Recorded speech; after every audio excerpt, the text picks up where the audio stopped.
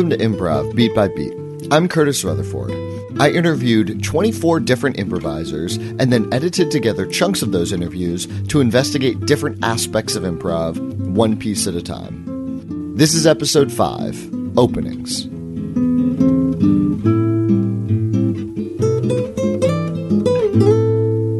Once a team gets a suggestion, it's time for them to agree on what that suggestion means to them.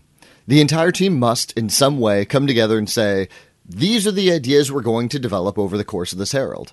It's both about group mind, about everyone agreeing on the same ideas, and it's about presentation, about saying to the audience, this is what you're going to see, and these are the improvisers who are going to show it to you. In New York City, Herald teams do an opening of their choosing, while Lloyd teams do a pattern game opening. We'll go more specifically into the pattern game opening in episode 7. Opening up this episode on openings is Jessica Morgan. What's your favorite part of the Herald? Ooh, the opening. Yeah? Mm-hmm. That's how I feel about every story. Every movie, every book, every TV show, every show I see. I love beginnings. I love exposition. And to me, the Herald isn't, it's not that set up to be a linear narrative, but the possibility is so corny. I've been very corny today, but the possibility of what's going to happen is my favorite part. And I work really hard on openings, and I love openings. And when you're painting the world, I love that. That's the best part to me. The first act of the musical is my favorite part. Before things get bad, when we meet the characters, when we find out what they want. Right.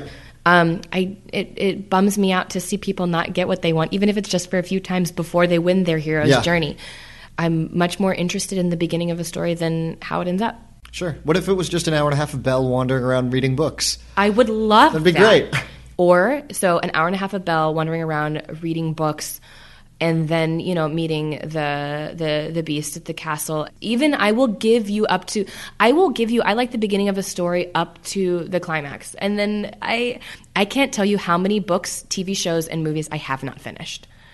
I start them and I'm like, great, I got what I wanted out of that. I know Curtis hates this, but I know it's very different for the Herald, but it's still the same love that I have for things with narrative. It is the possibility of what can happen. And the energy. You haven't fucked up your Herald yet. Right. You haven't screwed anything up yet when you're at the top. Walking on stage, dancing, getting the suggestion, and then starting your opening is my favorite part of the Herald. So you mentioned painting the world and those opportunities. So are there any openings that you feel like these are the things that, especially for what you love about it, these are the openings you love doing? Sleepover. Sleepover was the best I have ever felt on the Herald night. So what's the sleepover? So the sleepover is when you get a suggestion and the 8 performers, I'll be very specific about the staging of this because that's important to me. And I'll also say if you're going to do a pattern game or something that requires you to be in a semicircle, just do it and do it well. Stand shoulder to shoulder, be present. Don't bemoan the semicircle if that's what it's called for. I like, it's important. Staging is important. But so for the sleepover, the 8 or however many people you have for Herald night, stand on the back line, and one person after the suggestion will powerfully walk forward, plant themselves in a character, and have basically a character thesis statement or a line of dialogue through the lens of that character, usually a justification for behavior. Just like if you can get that out in a pattern game, if you can justify something in a pattern game, you are doing so much of your heavy lifting early. That's great. If you can do that in the sleepover, fantastic. If not, it's just a fun, goofy line or a sound or something, but in a character. And then each person slowly walks out and plants themselves on the stage in a different spot and says their line. And so if person number 1's was, garbage is my favorite, they will repeat that at slow intervals. And then as more people come on, they will add theirs in. And it's like an overture in a way to a musical. And you're peppering in what we're going to see potentially later.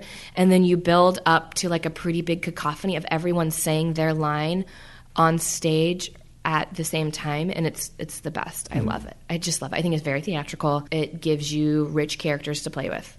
And it had that feeling of like, it was like a sound tableau, which is not something that you hear that much, of people really playing with sound as much in an opening.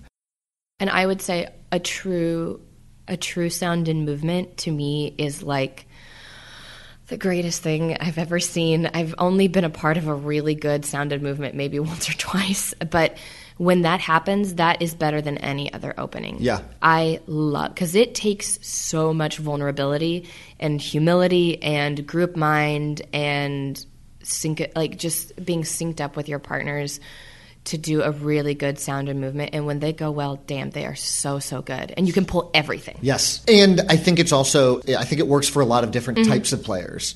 I like Sound and Movement because it's very much, I can pull from either voice or body, and I can just instantly get right back into that character, as opposed to, am I thinking of a statement or a game, which I can also do from Sound and Movement. Like, it plays on all those different strengths that different people have. Yeah. So you said you've been a part of a couple great ones. What made the great Sound and Movements great?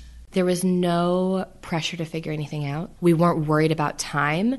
I think levels, like making interesting stage pictures, really just letting go. I think the best ones I've ever been a part of, just people really let go. And this is so terrible, but the ones that bum me out the most are the ones that are going well and then a line of dialogue is inserted. And I'm like, that's not what we're doing. So you like no dialogue at all? If it is beforehand, if we've said we're doing a Sound and Movement, a pure Sound and Movement, then it is sounds and it is movement. Interesting. Okay. I am all about no dialogue and a Sound and Movement. But if we're going to do more like a flocking-y thing where it's a lot of Sound and Movement and then we kind of build a line out of it, then let's do that. Let's not half-ass a Sound and Movement. If we're really going to do it, it is just sound and it is just movement, in my opinion. But I think that, and also if you think of it, Distin said this, and I don't know who said this exactly, but I remember Distin repeating it if he didn't originate this thought. The idea that every opening is a pattern game. Yeah. And I believe that. And I think that if you go boldly into the Sound and Movement and say, we're not going to use dialogue, but this is essentially a pattern game, I think it would free people up to feel less obligated to talk. Anytime I work with a group on Sound and Movement, I have them do a couple pattern games. Yeah. Because it's the exact same rhythm. I want to see you guys be in that hallway, be a bit, we're exploring, we're accruing data about this, we're building this brick by brick. Now we know what it is. This is so many different metaphors. Now we know what it is. Yeah. Let's go in, let's all explore this one idea. And as soon as it's some people exploring an idea and some people not, it collapses. Yeah. Or if they stay in that one idea too long and let that idea become several different ideas. Rather, we were in this idea, now we can relax and go back into that building up and exploring again together. Yeah, if you think of every opening as a pattern game, I think it gives us the structure that has been... So we've been taught to love the Herald. Like, we've been taught to do the Herald, and so we've been taught to see the benchmarks of structure as success points. Like, we had a successful first beat, or we got through our first beat, we got through our group game. So having an opening and being like, it's kind of whatever, kind of negates what we've been taught to love about a Herald. So allowing ourselves to have these signposts on our opening, I think it's helpful. It's just more helpful.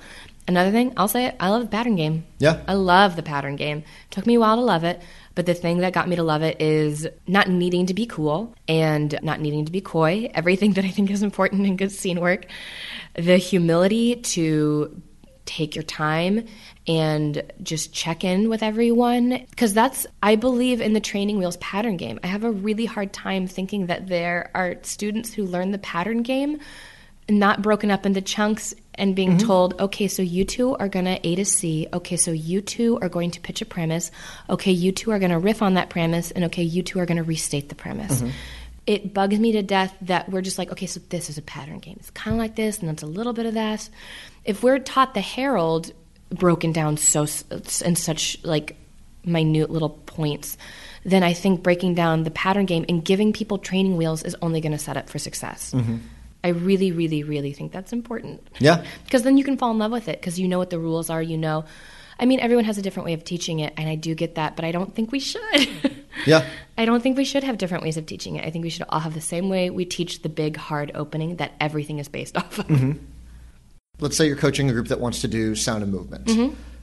What, big pieces of advice would you give that group? Use your architecture. Okay. So that means, stage-wise? Stage, chairs, shadows, doorways, Anything. Shadow? Like, I've never seen shadows being used. What does that mean? Yeah, just like if you like the lighting on the stage at UCB, think about how it hits the stage and how that affects what you look like in that lighting. And then if there's a point where there is less lighting, like all clumping in that, like that means something very different. And that's also very musical as well, and not in nature, but like just heightened.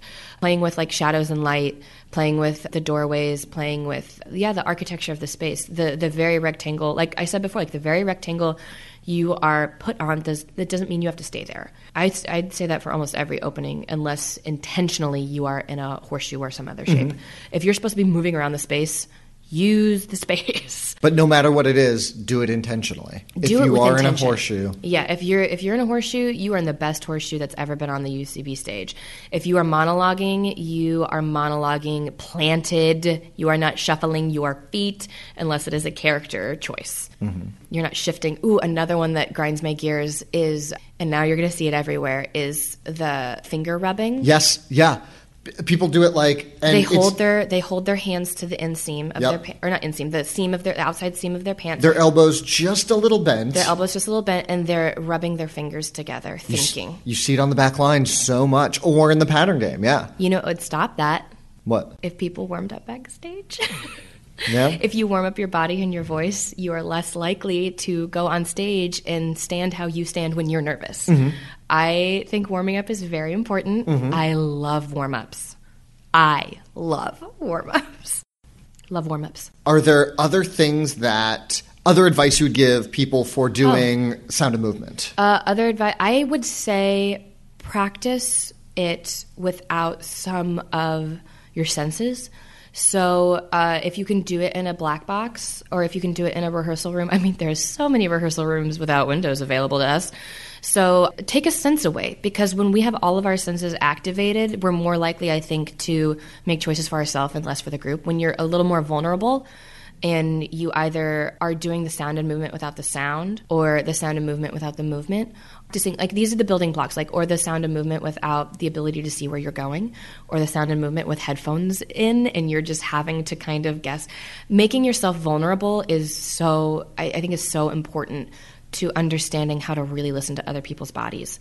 And I think that, I don't know who else does it, but Delaney drilled this in the advanced study class that I took, where it was like the dance triangle, the dance diamond. That is the best warm-up you could do for getting in sync with people. And I think that would be incredible to do for a sound and movement warm-up. So anything where you are forcing yourself to not have all of your tools, I think is a great way to prepare yourself for a sound and movement. That was Jessica Morgan. The opening is about possibilities, about potential, not only for the ideas or premises being presented, but also for the people who are going to present them. Jessica mentioned using the space confidently and intentionally. The audience is also, in an opening, taking stock of the improvisers. Do we think these people are funny? Do we think they're working together? Did we just waste our time by coming here and watching this weird shit? A confident, intentional opening puts the audience at ease. Hey, we've got this. It doesn't have to be funny, but, of course, being funny never hurts on a comedy show. Also, Jessica mentioned how she loves warm-ups. For more about her feelings on warm-ups, check out episode 3. Next up is Jessie Lee. The opening is such kind of like an underrated part of the Herald. I feel like a lot of people kind of view the opening as sort of like this thing you kind of do to do its job. It's like perfunctory, and then you do it and you get it out of the way because you really want to get to the scenes. But I feel like the opening kind of sets the tone and the stage for the entire show. And I feel like the best shows are good because they were good from the beginning, right? You did the work in the opening, and you obviously need to keep doing the work. But I feel like I enjoy like kind of digging into the opening in a way that I feel like is not really done anymore. Yeah. You know? I feel like a lot of people kind of view it differently these days. So, but also like, you know, the opening is kind of the first time you're kind of breaking down the suggestion. Yeah. And it's also like the first time you kind of demonstrate how your teammates are going to perform dynamically, like what the dynamic is among the teammates. So it's like things that happen in the opening, or like maybe problems that show up later in the show, you can kind of bring back to, you can kind of identify, oh, this is where maybe that came up in the opening. You know what I mean? Like, I feel like it's kind of like the root, and it's not that it's impossible to get good material out of maybe a bad opening, but it makes it so much harder. I think it's really kind of like in vogue now to kind of hate or kind of to be like above openings. Yeah. Because I feel like a lot of teams now aren't putting a ton of time into, I don't know, I feel like it's kind of passe to spend a lot of time on working on your opening in a way. I don't know, maybe that's just something I perceived in the teams that I've like seen and worked with lately, but like I feel like there's this urge to kind of get past the opening in a way. Yeah. You know? And so, like, what are some of the flaws that you see normally coming up when people don't do that? The opening is like the first time you get on the same page, right? And it's like the first opportunity to kind of figure out how people feel about a certain idea, right? You know, obviously, you know, you're not doing the most of the show in the opening, but like I think it's kind of the seed. Like all the things that you need to go well in a show have to go well in the opening. I think like that's like the first chance to do it, right? Yeah. So some of those skills are like, I don't know, if you're like, you can notice instantly when someone's like not listening in the opening, right? Or if like, you know, or if an idea kind of pops or like that moment of discovery happens in the opening, like I feel like that's like a lot of your work is done in a way. I don't know. I feel like a lot of people just kind of view it as like an engine to come up with premises, right? Yes. Which it can be, but it could be a lot more than that. So yeah, I feel like it's more common to see the kind of like, oh, you guys didn't honor what was great about that idea from the opening, right? Than the reverse. Because, I mean, if the reverse happens, oh, you guys had a half idea in the opening and then you built into something bigger. Yeah. Great. But yeah, it's you see that a lot of just kind of like, oh, you guys did a pattern game, you did whatever, and you came up with this idea, and then you guys did the scene and you like half used that idea, right. Which I think is very strange. Yeah, or, you know, it's one of those things where, you know, after you get through a show, it's like you get noted on something that a lot of times the notes are, you didn't quite get this thing that was so great in the opening, but here's the scene you did and it was fine anyway, right? Yeah. And it always feels kind of like, it always feels a little bit like a letdown because it's, you know it in the scene too when you're not quite hitting what was so magical about that moment in an opening, right? Mm-hmm. I think there's just something powerful about that moment of first discovery. Yeah. That happens in the opening. What openings do you like best? Or, like, I guess, even, like, broadly types of openings. Yeah, so I actually, I mean, I think I really love the pattern game. I feel like a lot of people don't like the pattern game. I like the pattern game just because it's such, like, it can be almost anything. And a lot of people kind of feel like it's a rigid, structured, inhibited kind of opening. Like, you don't get to do whatever. But I think it's, like, the exact opposite. Like, you can create almost any kind of idea in an opening, in a pattern game opening. And I think it's the most, like, pure form of like sharing ideas in a way. Yeah. So when you say it can almost be anything, do you mean like the form of the way we get to the ideas or the variety in the ideas themselves? I think it's both, right? Yeah. So like my team Mermaids, we do basically like a bunch of like 3-line scenes, right? Mm-hmm. Little scenelets. And you know, you come up with great premises and they're very fun, and it's very joyful to do them, but you'll always end up with like an idea that represents a scene. It comes from a scene, right? You never have that process of, okay, how do you take like something like a more abstracted idea, and then you don't have that moment of like thinking about how can we take this idea and make it into an improvised scene, right? Like there's no, and then even I think just that process itself opens up a lot of different types of scene work that you're not necessarily going to get from other openings. You know what I mean? Like, there's just kind of this, like, moment of going from abstraction to concrete that happens in the pattern game that other openings don't necessarily give you, right? Right. And especially, like, I feel like 3-line scenelets often, but not always, lead into the kind of, like, contradictory response. Mm-hmm. Because you've only got 3 lines. That second line, if you can, like, really make a big swing move, it'll get a response. Yeah. Sometimes that big swing move gets a response that makes it impossible to do scene off of. Yeah, right. Like, you know, I think one of the rules that we've kind of set out is like, don't pull a rug out from under each other, right? Like, that's not the point of this. You're building you're still trying to build a scene. That's great. Right? Because you still want to have the idea. But you're right. Like, it's always one of those openings where the comedy and the discovery is always going to be from something unexpected, and that's the range of things that are unexpected in like a 3-line scene scenario is kind of like, it's a different range than from a pattern game, right? And also you can get great ideas from pattern game like loops or rooms that aren't funny, right? It's more like working with a blank canvas in a way. I don't know. I feel like it's like a pure opening in a way. Yeah. So yeah, I kind of like that. I do like organic openings. I feel like not a lot of teams are doing them right now, and they're very difficult to do well. I think that's probably why a lot of teams aren't doing them. Yeah. Like, I just remember coming up, seeing a lot of teams be more aggressive and more like I kind of came up at the same time. Like teams like Fwand, where they'd have like that sound of movement, right, like at the beginning, and then they would build it out throughout the show, right. And I think those are it's tough because I like when they go well, and it's really tough to watch. It's like the violin, right? It's like it sounds like shit when you're practicing, but like someone who's really good and put a lot of time in, it's gonna be amazing, right? So I mean, it's tough, and and I think that's part of why it's good ones are so good, is because you appreciate how difficult it is to make those things work. I don't know. I like basically openings that get people kind of thinking outside of expected structures, right? But again, it's kind of a time and place kind of thing, right? It doesn't work for every team. It doesn't work for every audience. So, I mean, that's why I feel like I gravitate towards them, because like it's kind of a treat. You don't get to see them done well that often.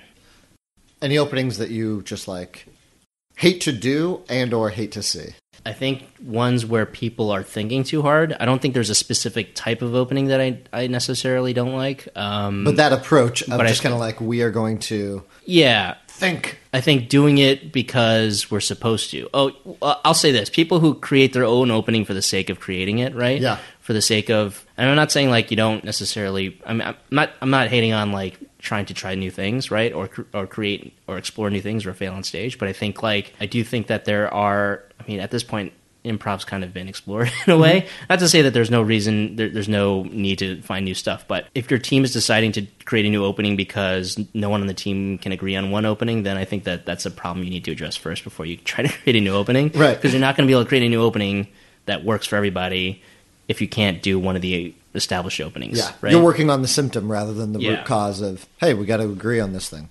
I think part of the reason why people are so hesitant to kind of dig into the opening is because it's such a contentious topic. Everyone has like a favorite opening. Everyone has openings they hate. And so like when you're on a new team, you just want to avoid conflict. You just don't want to talk about the opening, right?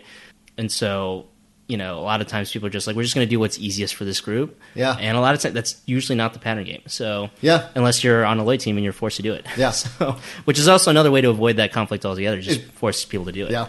I mean, my first Herald team, Greg, we made the Greg wheel of openings basically because it was like, are we going to do this or this? And I was just new on the team. I was like, I don't remember how it came out, but we were like, yeah, let's just make a wheel of openings and just do a random opening every single time. So who actually made the wheel? I did. You made the wheel? Yeah. I remember there being some crazy things that I didn't recognize them. So like we got one of those like carnival style wheels, right. And then I just like, they had the template, and I just brought the template into Photoshop and then just made a bunch of like, I think it had 20 spots. So I tried to make like 20 to 24 different things. Okay. And yeah, some of the openings were like, I read about it on the IRC wiki, or it's like somebody mentioned it somewhere, but I had no idea really how to do it.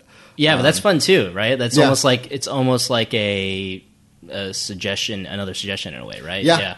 The last time Pat Bear was teching at Chelsea, we got, I think it was like a wild card spot, which we decided was we were going to ask whoever was in the booth, which was Pat, like, hey, give us an opening. And he was like, do a town hall. And we were like, well, we don't know what that is. So we like gave our best approximation of what it was. Did it work? Yeah, it worked pretty well. That's cool. Yeah, I love that. How many of those did you get to do? I'm going to say like 6 or something like that. Yeah, we did it for like a month and change. And then it was correctly pointed out that it seems like you guys are using the wheel of openings because you can't agree on an opening. Yeah, dude, that's fair. That's exactly what. That's funny. And then we'd like bring it back for like longest Herald night or shows like that. That's cool. That was Jesse Lee. A great opening leads to a great Herald. Sean Diston, who was a UCB improviser in New York before he moved to LA, would harp on openings a lot. If you've done a great opening, if you've really worked on your opening, everything is set up for you. You can have a great Herald off of a bad opening, but it'll take some work. On the other hand, to do a bad Herald off of a great opening, you really have to try to fuck up that Herald. A great opening has set your team up, and the show is now yours to take. Up next is Nicole Dressbell. We talked about the openings she does with her 401 classes. In the UCB curriculum, students learn the pattern game in 301 to do full heralds, but often learn other openings in the 401 class. Let's talk openings in general. So in your 401, what openings do you normally do? In my 401s, I usually do pattern game through the second show. And so then it depends on where the second show fell and how many weeks we have after the second show.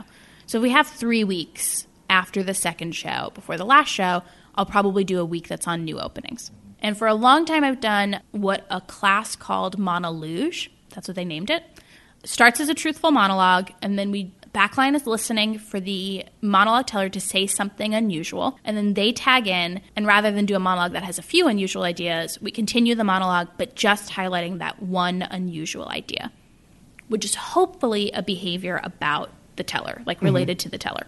And when you say a behavior related to the teller, how they're telling the story or their presence within the story? Either one is okay. Either one totally valid. So if I'm telling this story about a bank robbery and I just keep talking about like how nice the bank robber's shoes are or something, Yes. it's like, oh, we're going to focus on me retelling that story. I'm focusing on this or whatever. Yes, exactly. Versus the fact that you behaved in a weird way when you were being robbed. Right. Yeah. Then Both we totally might valid. add to that instead. Gotcha. Yes. Okay. What I don't want to do, and this is maybe it's so specific because I'm sure it would lead to fine scenes, but what I don't want to do is in the telling of the story, the bank robber themselves is unusual. Sure. I would prefer not to do that because now 4 of us, if not more, have already played the unusual behavior if we've played the Curtis character. Okay. And I think that that is really helpful because now half of our team has done that game, has just Right. not just spoken to it, but embodied it. And that can put us in a really good position going into the set. And so we'll do usually 4 monologues, 4 to 5 tags each. And so that's Monologue. I don't know if it has another name. If it has another name, please correct me because I've been calling it doesn't have a name. And I also do scene painting, but I do scene painting painted by a character who belongs to the space. So there's neutral scene painting where you can only say what you see and you're just a neutral narrator. And then there's a scene painting where you are a character and you belong to the space. And people tag in and they take over that character. So you should have a specific way of speaking, and you also can provide background information about the space. Gotcha. And since that character then belongs in that space, we have the additional thing to pull from, not only of what do we know about this space, but we already have a behavior Yes. somehow with that character. It lets everybody get on the same page because we're all adopting the same silly way of talking or moving. We're all getting into the same brain, literally, because we're playing the same character. Not literally. My classes aren't magic. Or are they? We are able to provide background information, so it's not just neutral. And sort of related to that, we are making sure the space is not the weird thing, but it's connected to a behavior, which is solving that problem that goes all the way back to pattern game. So then in your scene painting, it's not just, hey, this thing is weird. How do we play a game where chairs like to walk around or whatever it is? It's the person invented a chair that walks for some reason. I just described a wheelchair. Well, wheelchair doesn't walk, though. That's true. But yes, for sure. Gotcha. And it might be like, I don't like walking alone, and so I thought it'd be nice to have furniture that could maybe go places with me. Right. And then we know a little bit more about that character. So what about those 2 openings do you like specifically for a 401 class? I like that it is much easier in a pattern game to not notice whether or not people are participating. You could be in a pattern game and not speak a ton, and because it's like sort of standing in a horseshoe and where I'm standing in the room and the pattern game is moving really quickly, I might not notice that like involvement is not equally distributed. Whereas it's very easy to tell, like, Curtis, you never tagged in there. You're not putting yourself out there in it. I like that as a teaching tool. It's much easier to point to it and be like, oh, Curtis, that was a really clear tag. Like right when Joe said that thing, you made a move that did Joe's exact same thing, but just a little bit weirder. Did everyone see how that helped us all get on the same page about the game? And also you can say like, oh, Curtis, when you made that tag, you kind of missed what Joe had been going for with his tag, and it changed a little bit. Maybe that's a shaming technique. I don't know. But it's much easier to point out the mechanics of it in a way that in pattern game it's really hard to – it starts to feel too abstract if you're doing it in pattern game. And each move, since it's getting that 30 to 45 seconds of somebody either describing the scene or if it's the monologue talking, you have 30 to 40 seconds where everybody is thinking to get on the same page. Yes. But also then you can see, oh, this is that 30 to 40 seconds where it went awry. Yes. Whereas a pattern game, it's like one person said one word and now it's off. That's such a good point. Yes, it is very easy to be like, I think after Curtis's tag in there, we kind of changed and you were all doing that new thing, but it was different than what we had been doing before then. It's so much easier to point at and have everyone have shared that common, simple experience to understand it. I also like that both require of them a little bit of base reality and a little bit of unusual when we make our moves, which is not necessarily the case in every idea in pattern game. And so much of my teaching style is like just me doing this gesture of like Up base and reality, down, unusual. Base roller reality, coaster unusual. hills, yeah.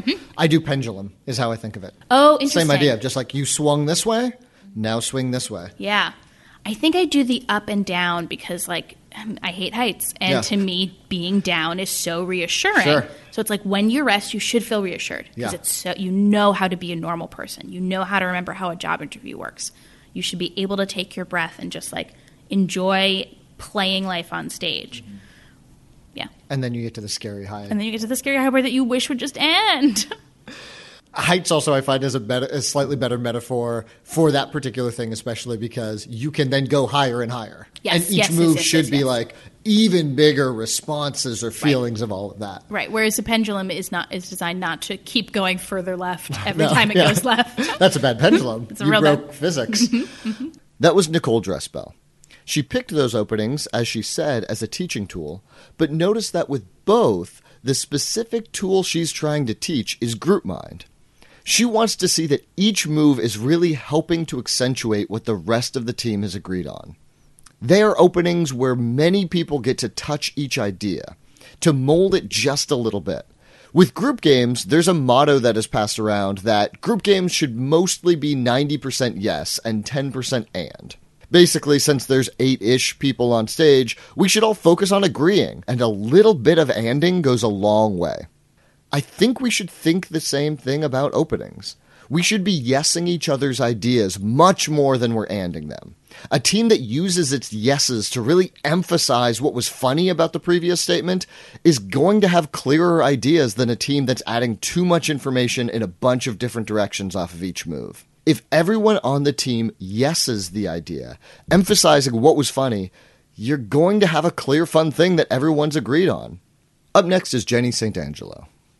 With newer teams, I like to do the classic monologue or like small story. I think we move away from ourselves really quickly in improv and forget that we have our own vast, hilarious, world of experiences to draw from and opinions to draw from that other people might be like, wait, you think what about yogurt? Right. Like that definitely make for more interesting, vibrant scenes. So I like to do that with people who usually like 301, 401 students who are so worried about doing it right and doing the correct way that they forget that they themselves are funny people. And just like who you are and what you think about things and what you've experienced is definitely fodder for a scene. So that is a big one. I love doing the doc. I think it requires big, strong choices and matching someone else's energy. And I think that's really good for groups to do. How do you normally run the doc? What's your breakdown of, okay, you guys, you're going to do the doc. These are the couple big things to keep in mind. Figure out who you're speaking to. You are one voice. It is not scenic between the two of you. If they've never done it before, I put the rule of we believe, or we did, or we are. You got to start with we. And it works every time. Every time you say we in a doc, it works. Yeah. So start with that, and I try to have them talk about something they care about as opposed to something they're fighting against. Just because I think it helps to build an active, something you have agency over, something that we want to see you do, not something that we want to see you not do. And then I'm like, don't be out there too long. Yeah. Say you want to get just a taste of it, and then either what I really like to do is I like to have two sets.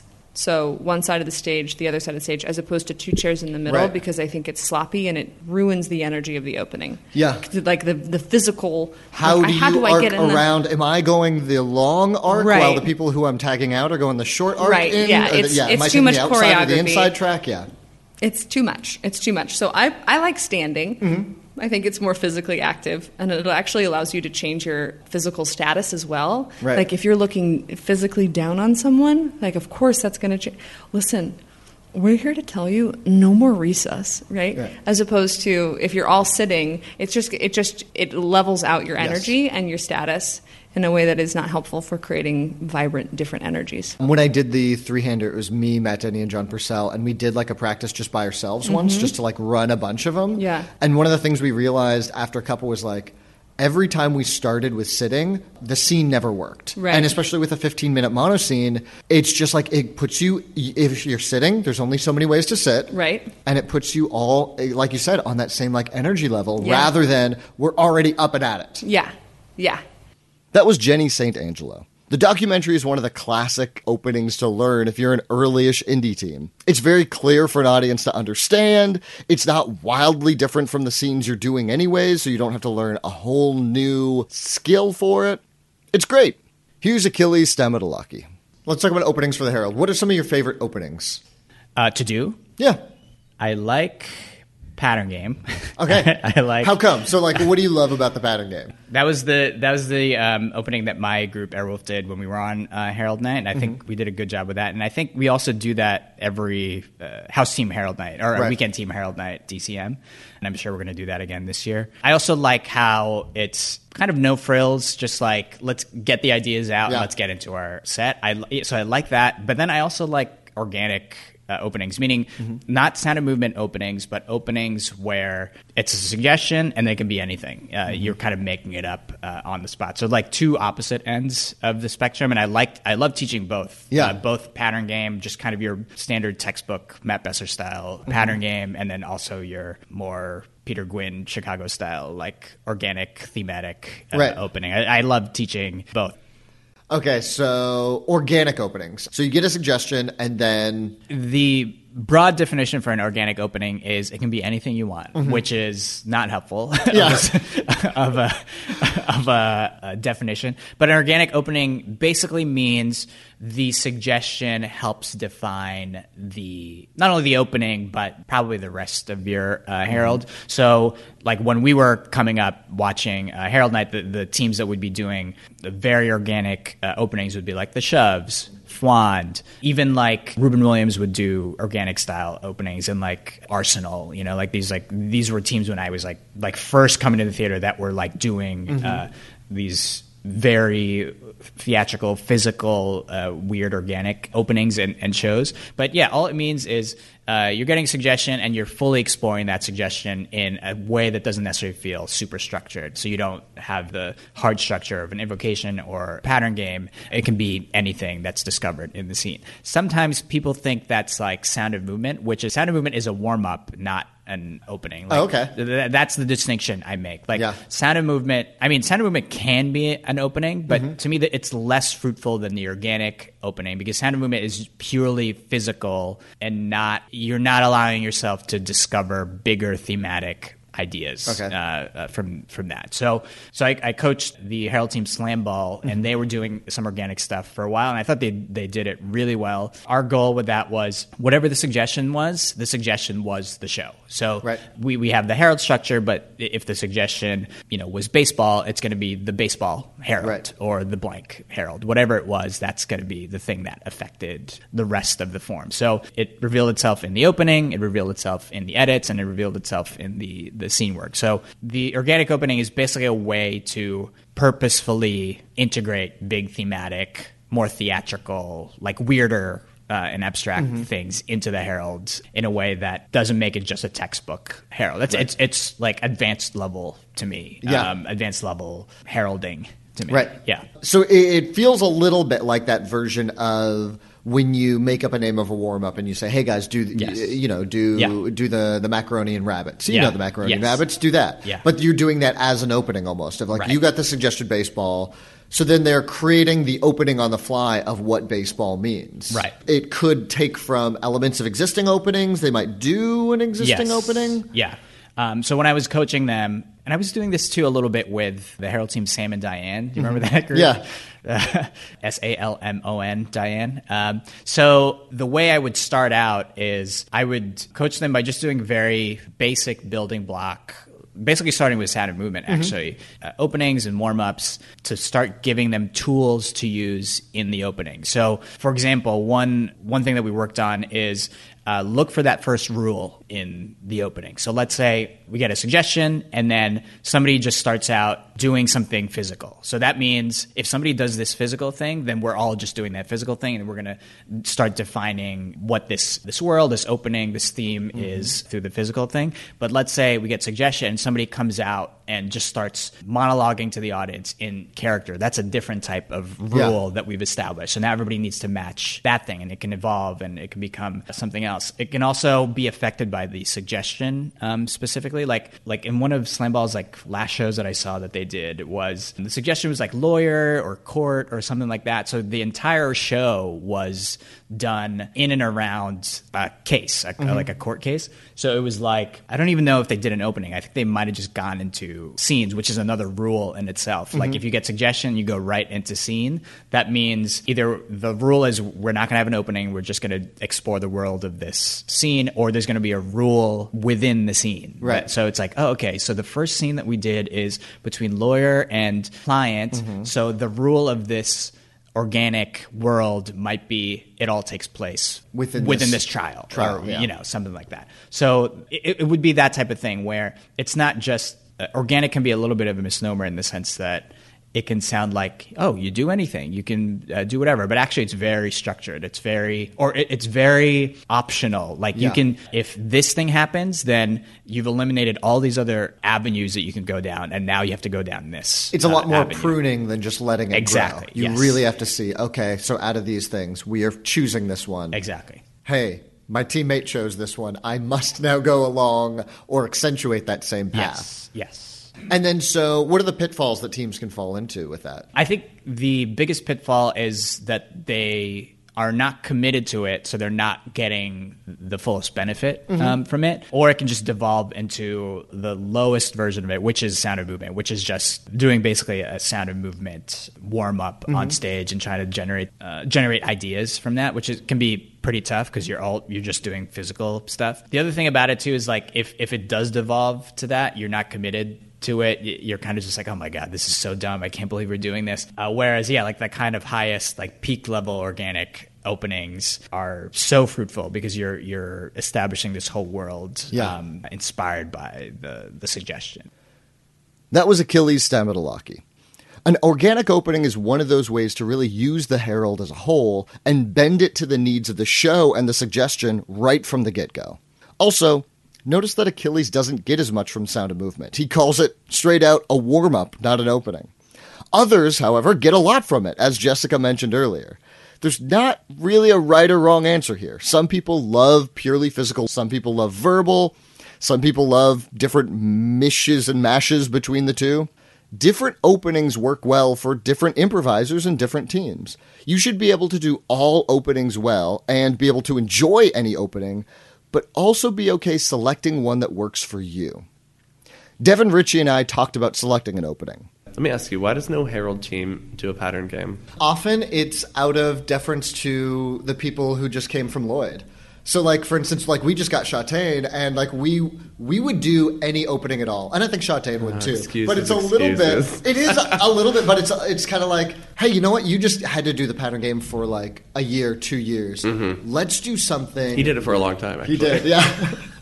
And so it's a little bit of that. I think every team I've been on, though, has felt like there's been a fair amount of the team who've been like, hey, we love the pattern game. We would gladly do it. But, hey, you've done it a bunch. I just want to see a Herald team crush it. I would love to as well. It would look great. And it also just makes it feel like a freshman thing to do, I think. Yeah. There's some teams that I think would benefit from it. I agree. And I know maybe a year, 2 years ago, there were a couple teams where it was like they were trying weirder openings, and they were basically told, like, hey, you know what? Do the pattern game for a little bit. What was that team? Maybe it was Greg. They span a wheel. That was my team. That was your I made that wheel. Yeah. And I kept hoping to see pattern game all Me the too. time. And like more often than not, it was like no opening. I'm like, well, we wasted a lot of time in this show. I felt so. I should not. I don't know. I put no opening as a wedge because it was like I made 20 of those in a weekend or 24, and it was just like, fuck. What's another opening? What's another opening? Is there one you guys always landed on? I think we landed on no opening twice. We only did it for maybe 4 weeks, 6 weeks or something like that. Isn't it hard to feel like you're catching on with doing different openings every week? Yeah, a little bit. And it was a little bit of because it was a very veteran team that had done everything. Yeah. It was we didn't feel like the problem was the catching on. It was the excitement. And my whole goal when I got on that team was like, you guys are amazing improvisers. I want to do everything with as much joy as possible. Yeah. And so it was like, hey, we got Town Hall. We don't know what that is. Great. Let's jump into this opening we've never done. Or, we're doing Invocation for the first time and whatever. Let's just jump into it. Do you like the Invocation? I'm okay with it. What are you doing now? We are doing like an Evente. So we're doing kind of like, it's kind of become like a more of a deconstruction. The same thing Sleuth was doing? Yeah. Yes. Yeah. And we might shift it a little bit, but it's become more of a deconstruction type thing. But it was a little bit because we as a team, we liked having everybody kind of like say, just be on the same page and just be out there together, I guess. Yeah, that's important, I think. I'm like doing something together. With Herald teams doing the pattern game, when there have been a couple like first practices where it is like, hey, we do that. And for Sleuth's first practice, I think it was Diston like made us do the pattern game, or maybe it was Kevin Hines, and it was like we just did it. And because even though there's these like little tangential differences, because we all kind of have that like Will Hines-ish, this is the, or I guess UCB manual, this is the structure. Yeah, you should see the side eye when I'm like, you guys don't know we're still in this premise. Like, yes, we just like jumped into it, and it was so fun. Yeah, so I'm putting it out there for Herald teams. I want to see it. Yeah, that would be great. Yeah. That was Devin Ritchie. And that was episode 5, Openings. If you have any questions or comments, you can email me at improv@curtisrutherford.com. That's CurtisRetherford.com. If you haven't already, leave a rating and a review on iTunes. It really helps me to know that people are enjoying these, especially since editing each episode takes a lot of time and is not always super fun. Anyway, enjoy doing and learning openings. Choose an opening your team likes, but don't stress too much over it. There's a common thing that happens with teams that aren't doing well. They decide, we have to change our opening. That'll fix everything. It rarely helps. It's normally not the fault of the opening, but a symptom of a deeper problem with the team, often group mind or not having fun with each other. Do your openings purposefully and confidently. Add to each other's ideas. And, again, have fun.